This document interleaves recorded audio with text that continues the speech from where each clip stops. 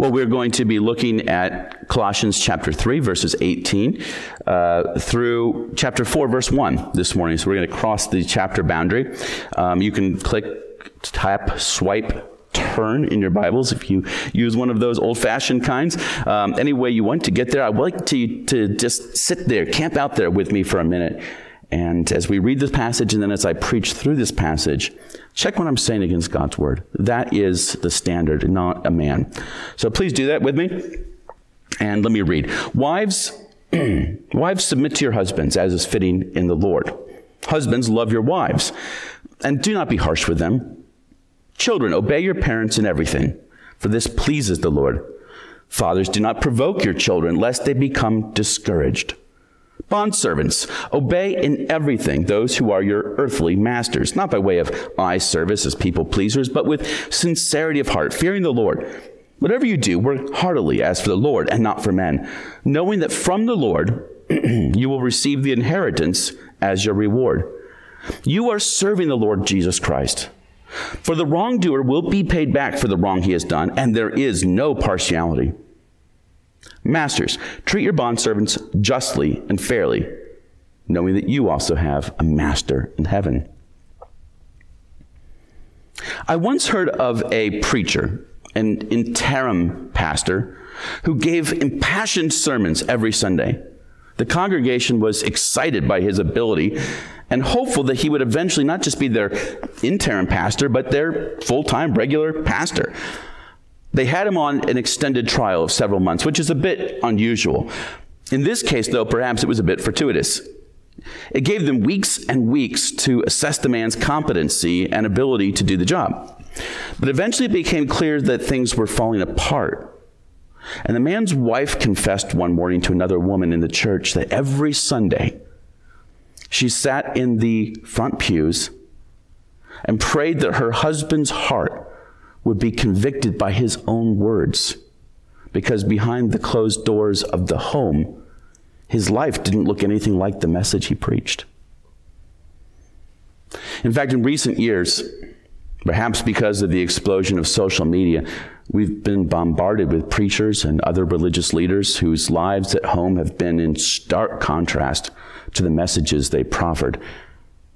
But while it's certainly easy to point the finger at public figures, and they certainly rightly deserve the scrutiny, millions, probably billions of people lead very different lives behind closed doors than they do in public.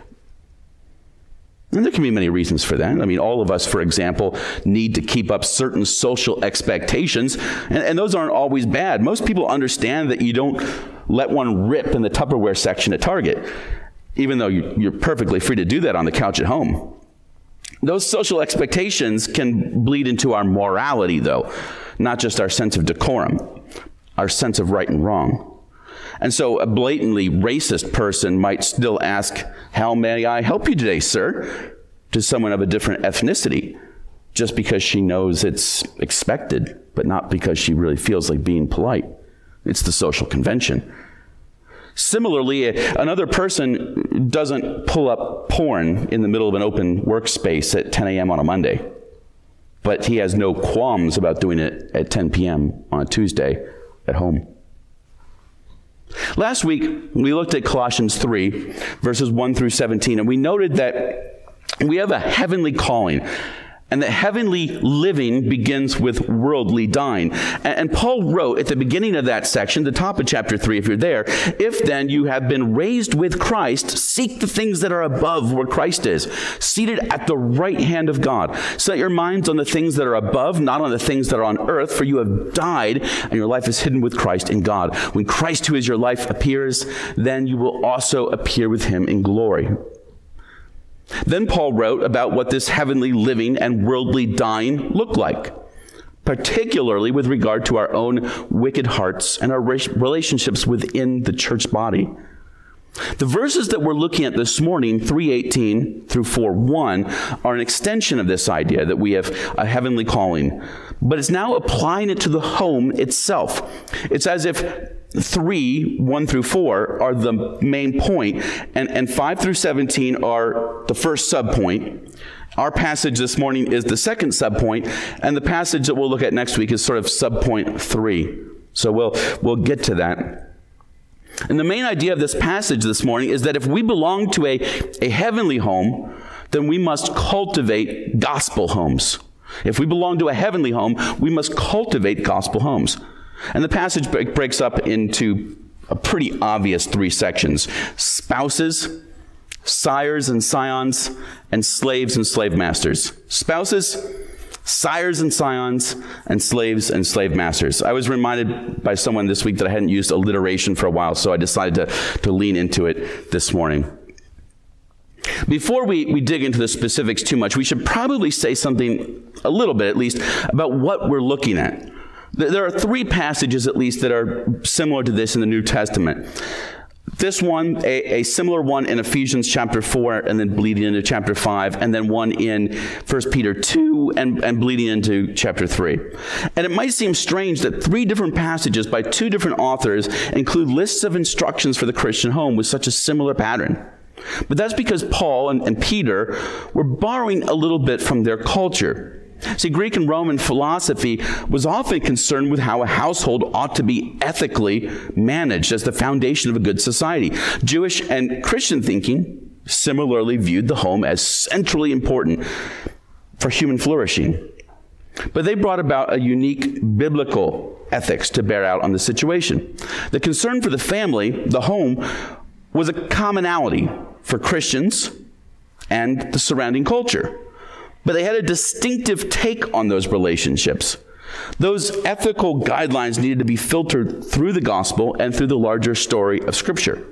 So when we see this list in Colossians, we have, in a way, Paul trying to help these local Christians in the city of Colossae rethink their expectations and values that they learned from their culture and upbringing in light of their connection to Jesus. In verse 3, Paul had written, "For you have died, and your life is hidden with God in Christ." So as Christians, our old way of life is dead. It died with Jesus on the cross, and a new life was granted to us in Jesus' resurrection. Because Jesus paid for our sins, we ought to live new and different lives, and the old habits and customs of the old nature and the old world must pass away. Now, the cultural thinkers of the first century were interested in the right management and ordering of a home. And these 3 divisions that we have here were not uncommon. Not unlike today, a household generally included a husband and a wife and their children. Of course, polygamy was more common in the ancient world, but that was not a Christian option. The surprising addition to the home, the idea of the home here, is the presence of slaves. We'll talk about that when we get to that portion of the passage, but I'll just point out that in the ancient world, slaves were considered a part of the household. They weren't just property, as was so often the case in the American system. Throughout this particular guide to a gospel home, we see the husband, the father, the male figure is in focus in every relationship. The Bible does not teach a moral difference between human beings. It does not teach a value difference between human beings. So husbands are not more valuable than wives. Fathers are not more valuable than children. And slave owners are not more valuable than slaves. But it does recognize an idea of headship in which the family is incorporated into its head, the husband-father. He stands for the family, and he represents the family, and the relationships are ordered under him. They aren't valued under him, but they're ordered under him. We shouldn't think of this as an organizational chart of some Fortune 500 company. That's not the idea here. Instead, the members of the home are part of one another, inseparable from one another, but organized in such a way that the buck stops with the husband, and his loving example is a blessing to all, and his failure is a curse to all. It's in this way that the Bible can speak of all human beings as being caught up in the first man, Adam. His failure in the Garden of Eden didn't just impact him, but as our representative, his failures had a deleterious impact on every one of us. Now, how this biblical principle is worked out changes from culture to culture. The Bible gives us principles to work out more than rules to strictly obey, and we'll see that as we go. It's also important that the Christians could champion the household as similarly foundational to society. So they agreed with the Romans and Greeks that the family is sort of the foundational unit of culture. And while the Christians had some things to say about how Christians ought to relate to the government, and the scriptures teach us that rulers ought to be just, the Bible is fairly silent on exactly how a government should be set up, or how its various administrative divisions should be layered, or what powers it should have. But it speaks in great detail and clarity about the inner workings of the home. Christianity aims to change the world, but it does so organically. It does so bottom up, starting with the individual heart that has repented and trusted in Jesus. And those hearts are then bound together into new communities called churches, even while those hearts work out the transformation of the most intimate bonds of human existence, the ones in its own home. So let's turn our attention to the gospel home as this passage has it laid out.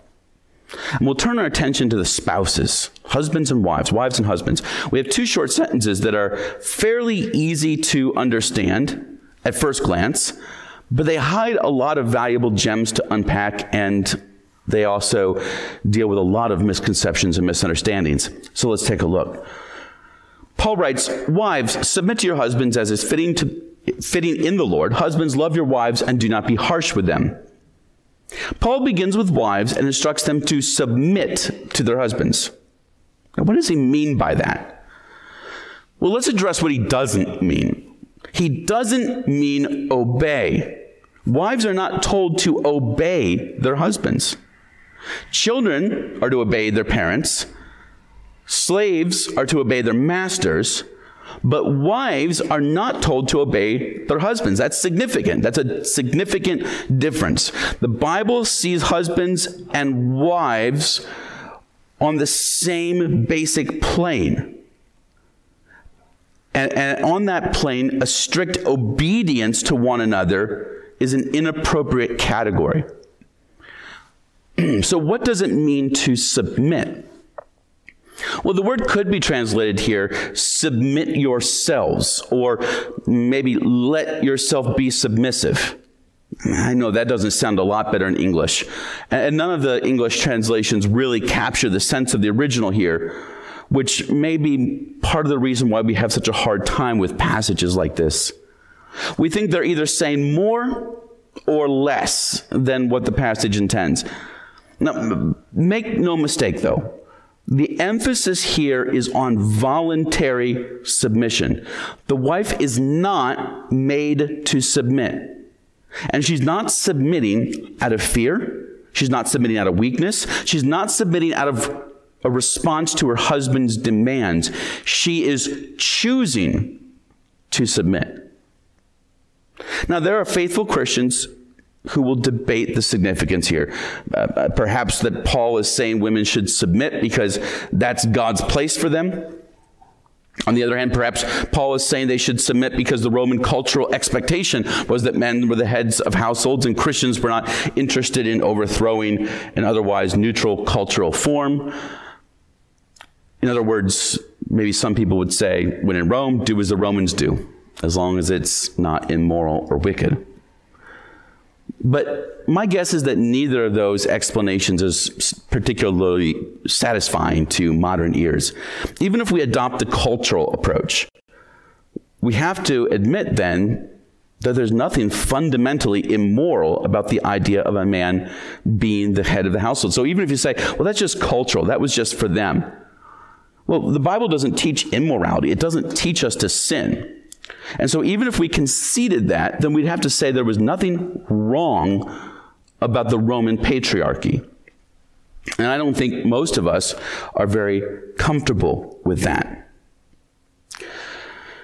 On one hand, I think the reality is that there is truth in both elements, and we have to allow our thinking to sort of be reshaped and reformed by God's word.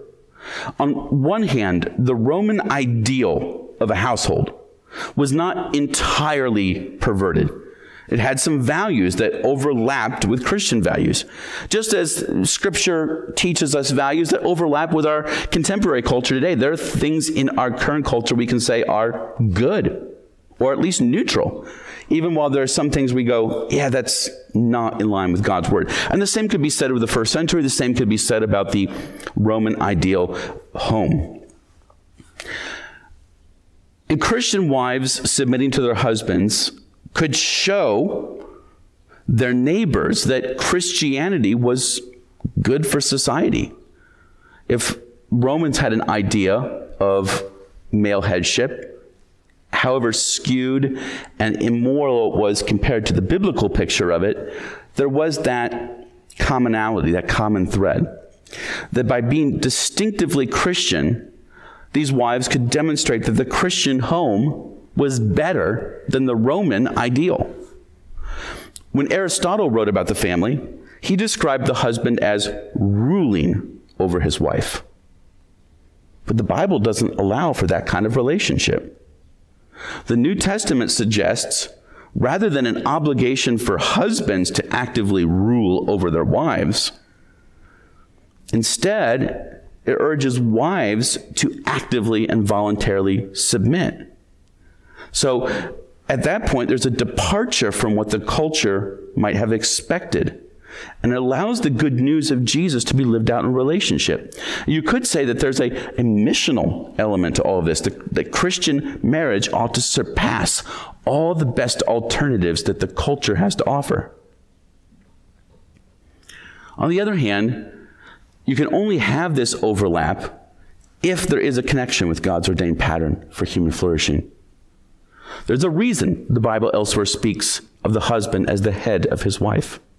There's a real sense that in the economy of God, the husband will be held to account for the care and the protection of his home. And that includes his wife. The flip side of that is there's a sense in God's economy in which the wife is to voluntarily place herself under the husband's care and protection. That's why Paul says, as fitting in the Lord. It's fitting for Christians who are in Christ to have a new way of being in relationship with each other. You see, the wife is not to submit herself to her husband in precisely the same way a Roman philosopher would have thought. She is to do it in a distinctly Christian way. And in doing that, she's actually following the example of Jesus. Consider Jesus, whom we know to be Lord of Lords and King of Kings, and whom we confess to be true God of true God. This Jesus, using the same verb, was said to have submitted to his parents, and later, as the exalted Son of God, said to submit to the Father. Even though in Jesus' humanity, he was equal to his parents, and in his deity, he was superior to them, he submitted to them. Even though the Son in his deity is equal to the Father, he submits to the Father. There's no sense of inferiority and superiority in the husband-wife relationship. They are equal. But there's an ordering of authority. It's an idea that's a little foreign to 21st century Western culture. And so our danger is, our temptation is to read our cultural ideas into these words, and we can't let that happen. We have to let the Bible speak for what these words mean. And to be clear, submission is not obedience. Every human being, and especially Christians, whether married or single, men or women, have their first allegiance to God, to Jesus. A wife must be obedient to God, even in defiance of her own husband, if necessary. I've sometimes seen people try to draw organizational charts for human civilization where God or Jesus is on top and the husband is under that and the wife under that and the children under that and so forth and so on. And I don't think those attempts are very helpful. I don't know that you could draw any chart like that, because the reality is that all human beings exist in multiple contexts of authority and submission. All of us. And those ebb and flow based on the nature of the relationship. And all of us are, in one sense, directly under God. And so I don't think those charts are helpful. I think we have to look at each relationship in context. Now, before we can dig on what that looks like here, we do need to turn our attention to the role of husbands. So we have this idea of husbands, love your wives and do not be harsh with them. So against the Aristotelian idea of husbands ruling their wives, Paul champions love as the activity that should consume the husband's attention. Love in this context is the Christian virtue of laying down one's priorities and one's rights for the sake of another human being, or God, as the case might be. Now, it is fair to say that passages like this one have been used by those in power to abuse those who are weaker than them, those with less power than them. Countless cases of domestic abuse have taken place in the world, partially justified by passages in the Bible like this one. But what we must understand is that those abuses come from an abuse of this text. Because any abuse is not a reflection of love. It's incompatible. If you physically abuse your wife, if you sexually abuse your wife, if you emotionally abuse your wife, if you psychologically abuse your wife, which includes manipulation, you are not loving your wife. You are in violation of Christian ethics. You are in sin, and you need to repent. Wives, you have no obligation to accept abuse as normative, okay, right, or appropriate. Abuse is a sin. Your husband's Christian obligation to you is love and not abuse. Christians need to be the first ones, not the last ones, the first ones to call out the hypocrisy of those who twist the scriptures for their own evil. Just because someone says some of the right things, like they believe the whole Bible and they take the whole Bible seriously, doesn't mean they get a pass when their behavior fails to fall in line with the demands of Scripture. They need to be called to account. Husbands, sacrifice your own priorities, your own desires, your own rights for the good and the blessing of your wives. Of course, the greatest good for a wife or for anyone is their spiritual good, by which I mean the things that encourage them to grow closer to Jesus Christ if they are already Christians, and to learn more about Jesus Christ if they are not Christians. Of course, husbands, you will, I hope, be willing to lay down your rights and your desires and your priorities for the sake of making your wife smile. You should do that. You should serve them. You should honor them. You should care for them. But the greatest acts of love will be those that serve them with Jesus. That means men need to live out a model of Christian holiness, being an example to their entire families. It means husbands taking responsibility to ensure their families are in good churches, hearing the word of God, praying together. The husbands don't ever force these things. That wouldn't be love. But he strongly encourages these things by his example, by his actions, and by his words. So, husbands, who's the first to prayer in your home? Who's the first to meditate on Scripture in your home? Do you husbands model submission by submitting yourselves to Jesus and to your church and to your government? Well, there's a negative side to this command also, that they are not to be harsh with them, with their wives. On the surface, that's also a great response to abuse. Abuse absolutely falls under the rubric of harshness, and any abuser needs to repent. But the word here is probably deeper than harsh. We might translate it, do not become embittered against them. See, while the external sense of harshness is true, there's also an internal sense, there's an internal demand here. The husband's spirit toward his wife should be marked with gentleness. It's easy in any relationship to grow bitter, to allow vitriol to seep into our hearts, and even disgust and animosity. And when these things happen, it naturally overflows into harshness. And that's absolutely unfitting of a Christian relationship.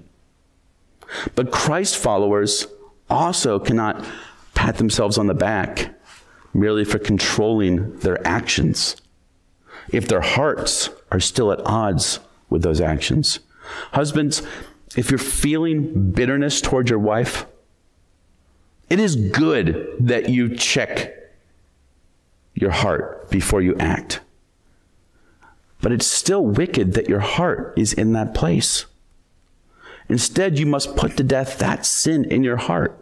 As we discussed last week in the earlier part of chapter 3, kill that enmity by the Spirit. Lay it aside and put on Christ. Let your heart be changed, and your actions will follow. Well, with that, maybe we can circle back to the wives and note that their voluntary submission then is more of a heart attitude that may well overflow in certain actions, just like loving and not being embittered are husband attitudes that will necessarily have actionable consequences. The wife should not allow herself to be ruled, but she is to voluntarily follow her husband's leading, insofar as it reflects a righteous effort to lead his family and relationships. She's not to be subservient. That would be the wrong idea. I had a history professor in seminary who was Dutch Reformed. It's a branch of Christianity that was a little bit like Presbyterianism. It practices paedobaptism or infant baptism. And he told us the story of him wooing his wife, who was a credo Baptist, that she believed strongly in believers' baptism, that the proper way to baptize somebody is after they become a believer in Jesus Christ. Gateway would agree with that. That's biblical. That's what we see. She was right, he was wrong. And he told us how he wooed her. And as I recall the story, they were writing letters back and forth, and she was likewise smitten with him. But they did have this significant theological difference. One's view of baptism, after all, will likely mark what kinds of churches you can be a part of. And she wrote him a long letter explaining to him the deficiencies of his position and her conviction that he was decidedly wrong. But, she comforted him, if she married him, she would follow his guidance and let him answer to Jesus for it on Judgment Day. I love that story because it demonstrated both that the wife was a strong, intelligent, reasoned, and in no way subservient woman who was willing to push back hard against her husband-to-be. And yet she was willing to voluntarily submit to him in leading a family. I suspect that her model would be scandalous to the liberals of our time who want her to chart her own course and be rid of any inkling of being under any sort of authority, especially a masculine one. But I also suspect her model would be scandalous to many conservatives who think that a woman ought to be silent and stay in her place and fall in line. As is often the case, the Christian ethic challenges our culture from all sides. And it's not easily assimilated into our culture's boxes. And sometimes that means it takes fires. It takes live fire from all sides. But such is the price of truth. Now, many who are listening to this are probably single. And this passage doesn't speak about singleness, but it's important to say at least a little bit about that here. What do we make of that? What do you make of being single? Well, if you're single, you are your own household, most likely, especially if you're an adult. But you are no less under Christ than a married individual. you are freed from the need to submit yourself to a husband, and you are freed from the need to set aside your own priorities for your wife. And that frees you in many ways to be more fervent and more focused in your service of Jesus. So in 1 Corinthians 7, Paul counsels that singles are free to concern themselves solely with pleasing the Lord, while married people must also be concerned with pleasing their spouses. So there are certain advantages to singleness that you can take hold of. In our culture, singleness is often viewed as freedom, especially when we're young, but not in a good way. It's a freedom to live as we please, to do what we like and not be chained down. But Christian singleness needs to be reframed as much as Christian marriage. Rather than a freedom to serve ourselves and enjoy the pleasures of life, it should be viewed as a freedom to serve God more and better. For those who are young and single, this is a message that doesn't often sink in very easily. But take it from a guy who's turned 40 and then some. I wasted much of my time as a single man that could have been put to better use for the kingdom in service of Jesus, for things that don't seem particularly important now. Dating and looking for relationships, for example, can be time-killing and soul-killing. And once you're married, you realize how much of that was actually unhelpful in preparing you for marriage. You jump on this experience or that experience because you have no expectations on you. No parents on the one hand, no spouse on the other, but you forget that you do have an expectation on you. You are under Jesus. And we must still voluntarily submit to him and give an account to him. Don't waste your singleness. And that happens on the opposite end too. When we are divorced or widowed, those are often tragic and emotional seasons. But on the other side of that pain and loss is a freedom to serve Christ all the more. In prayer, in discipling younger men and younger women, in serving fellow Christians, in being free to spend time sharing the gospel with your neighbors and coworkers. For those who are single but hope to be married or expect to be married, we also get in this passage a good framework for choosing a spouse. Not all cultures have allowed the freedom to choose a spouse, but ours does, and so do it wisely. Women, choose a husband who has shown a demonstrated commitment to love others from a cheerful and gentle heart, so that you can gladly and voluntarily submit to them.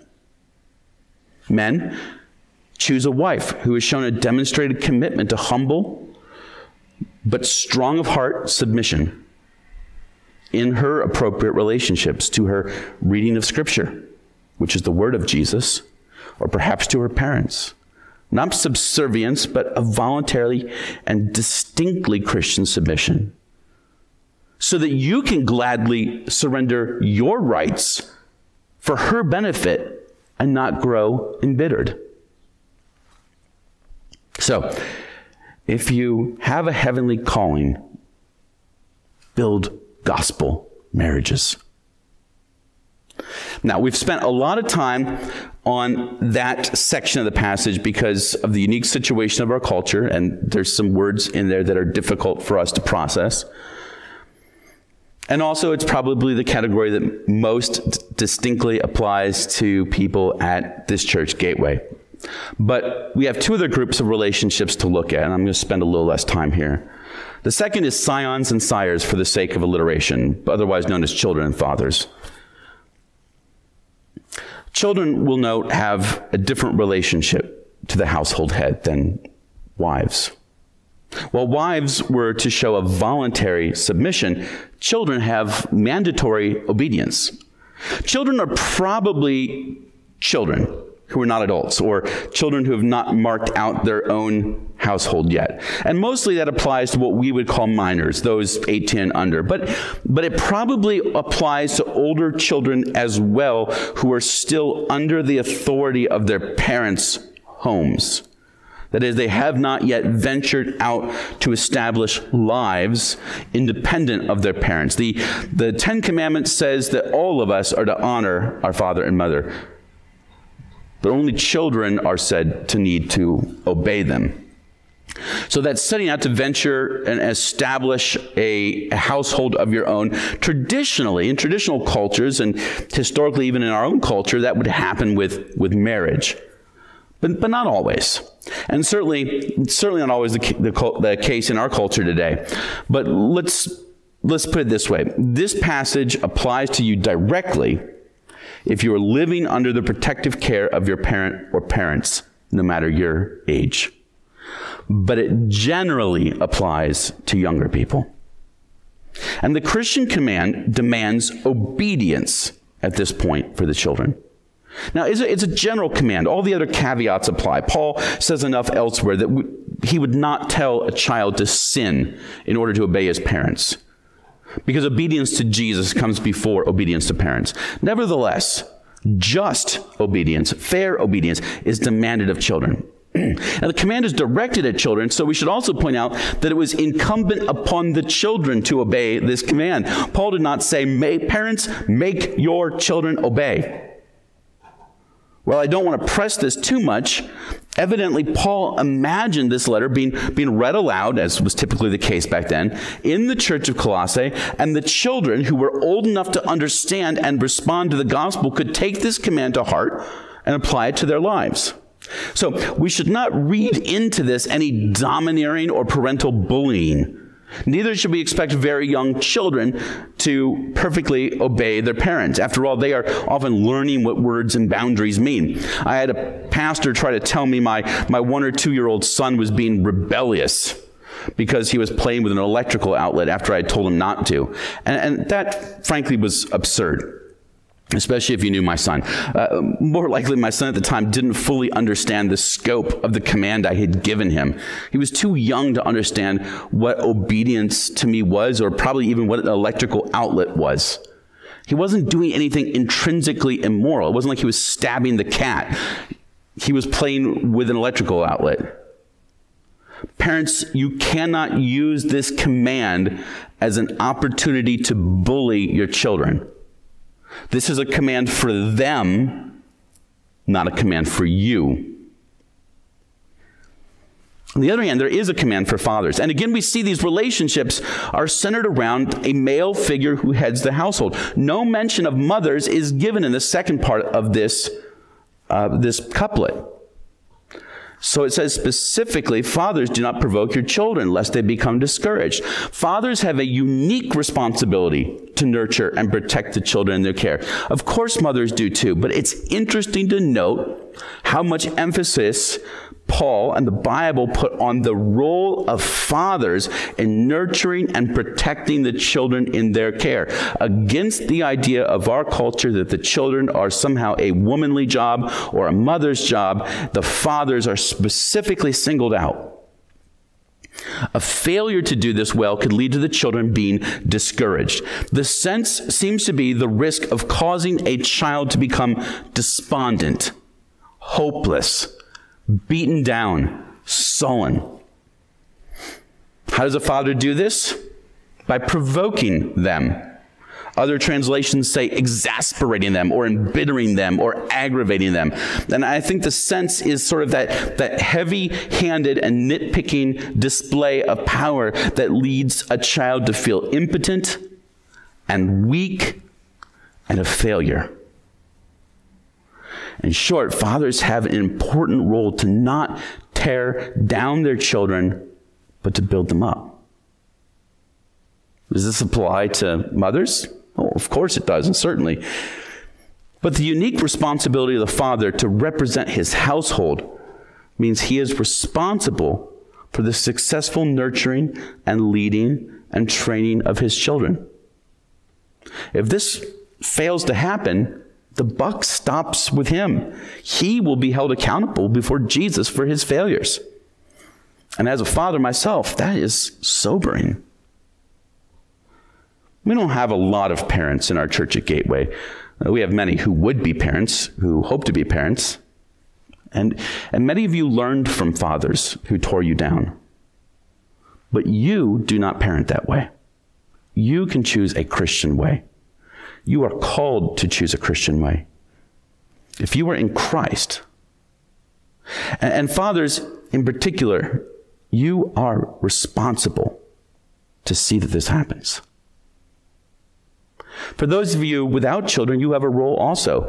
The church is your extended family. You're called to treat younger members as brothers and sisters and older members as fathers and mothers. So you have a calling then in this extended family to help the parents in your midst successfully carry out their God-given mandate to love and nurture their children, which means parents, you have to let them help. And although American culture says you shouldn't do this, Christ's culture says that you have a responsibility to rebuke parents who are failing to love their children this way, and especially to rebuke fathers who fail to lead their homes in such a way. And if you're hearing this and you are a single parent, particularly a single mother, know this: you can't be a father to your kids. And that's okay. You just need to be a great mom for your kids. You can't be what you can't be. You cannot make yourself guilty for being what you cannot be. But men, you look out for single mothers. Be a father or be a big brother to those children. Show them what godly, tender, gentle, caring, nurturing masculinity looks like. Be models. And single moms, never be ashamed to ask for help. You are not Superwoman, and you don't have to be. Rely on the family to which you've been called, the church, to surround you and lift you up. The last category here is the most awkward. The conversation about husbands and wives is the most difficult, but this one is the most awkward. And that's because the United States has a long and demonic history with slavery. It was demonic. It was evil, and it was wrong. And when we read about slavery in biblical times, that very poignant and jarring image of American slaveholders treating human beings like chattel, like farm animals, is so horrific that it colors our understanding. Now, I've spoken at length about slavery elsewhere. A couple years ago, I preached a series on the book of Philemon. And those sermons are on our website and in our sermon podcast if you want to go back to it. And I'm not going to retread all of that same ground here, since it's getting to be a lengthy sermon as it is. And also because I've talked about it. That letter to Philemon, though, is important because it was a letter by Paul to his friend Philemon, who lived in Colossae. In fact, if you look at that letter and you look at this one, it becomes clear that Paul is sending both letters at the same time. And he's sending them by the hand of a man named Onesimus, who appears to be a runaway slave of the man named Philemon.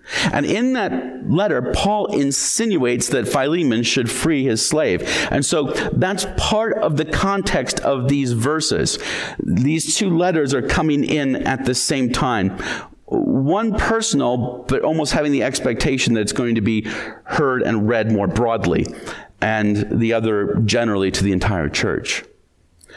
What I want to remind you of some things we talked about in that series, but I'm not going to defend them here. I'm not going to back them up or prove them here. I'm just going to state it. You can look to the Philemon series. If you want more of a defense of it, you can do the research yourself. But the basic idea is that ancient slavery was very different than American slavery. And here are 6 ways, and I could give you more. 1, ancient slavery was often something that someone entered into voluntarily. That wasn't how American slavery operated. But ancient slavery was often something done voluntarily, maybe as a way to pay off debt. But also because, you know what, there were positions in Roman society that were only available to slaves. They had just a different conception. There were positions, there were privileged positions, that they were desirable positions that you could only get if you were a slave. And so some people would choose slavery as a way of advancing in society. And that alone is so foreign to the American concept that to me it's always mind-blowing to think about. Secondly, ancient slavery was generally, but not always, governed by a more sophisticated code of ethics that regarded the slave as a fellow human being and not as an animal.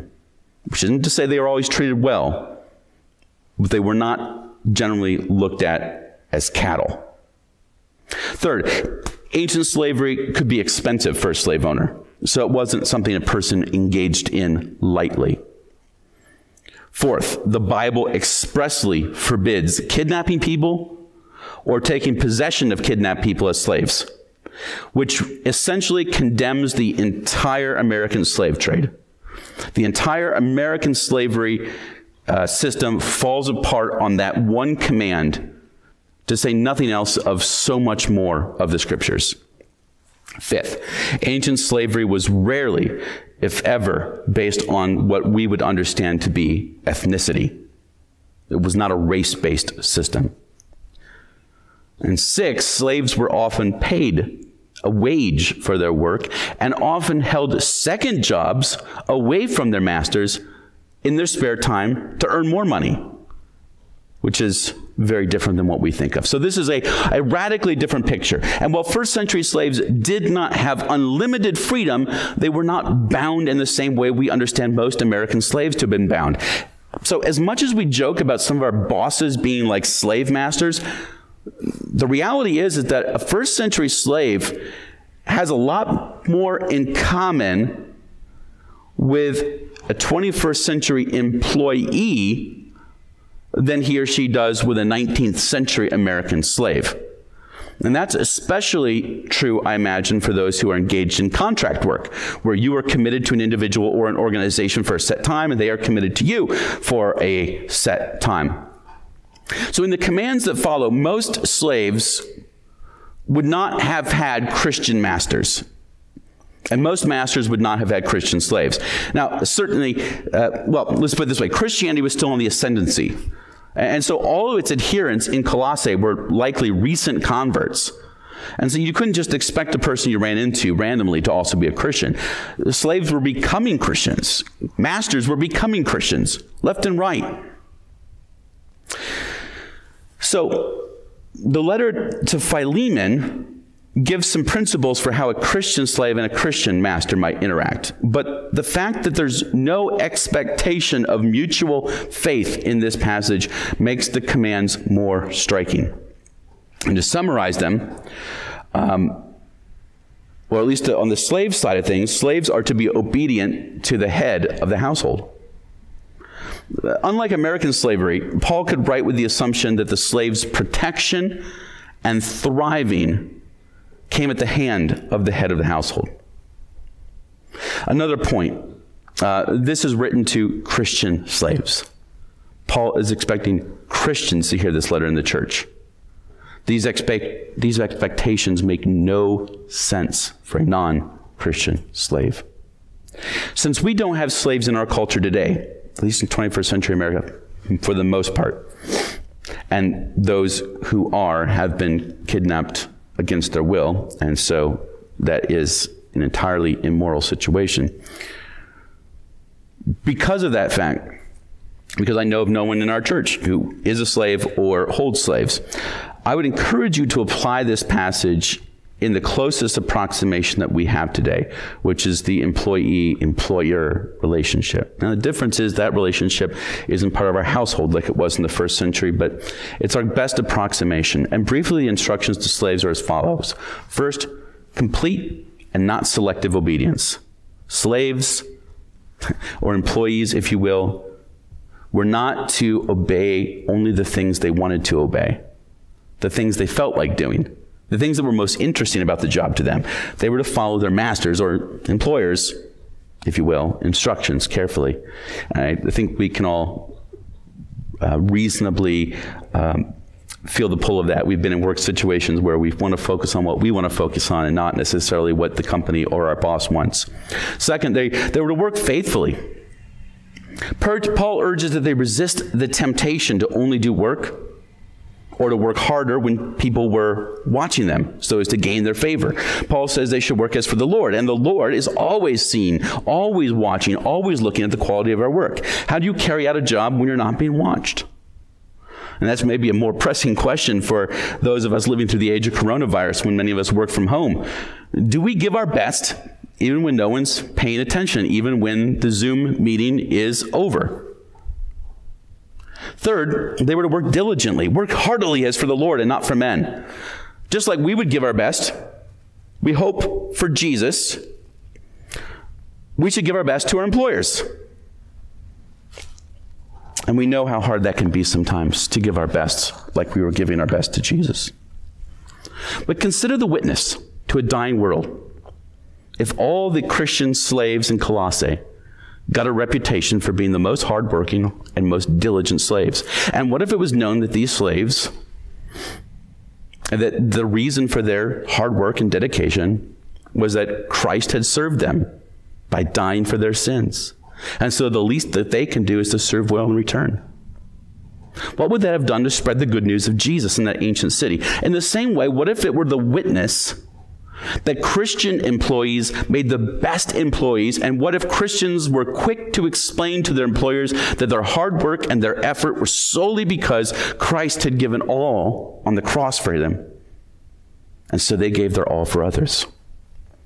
How would the name of Jesus be magnified? But there's a promise and a warning here too, that even if the slave master or employer treats you unfairly, the days on this planet are few and short, and the end is an eternal reward, an eternal payment from the hand of Jesus himself. And what's more, any wrong you suffer will be punished by the hand of King Jesus. Which makes an appropriate change to focus on the slave masters who have just received that veiled threat, that veiled warning. See, the slave master or the employer, if you allow it, is not off the hook. They must treat their slaves with justice and fairness.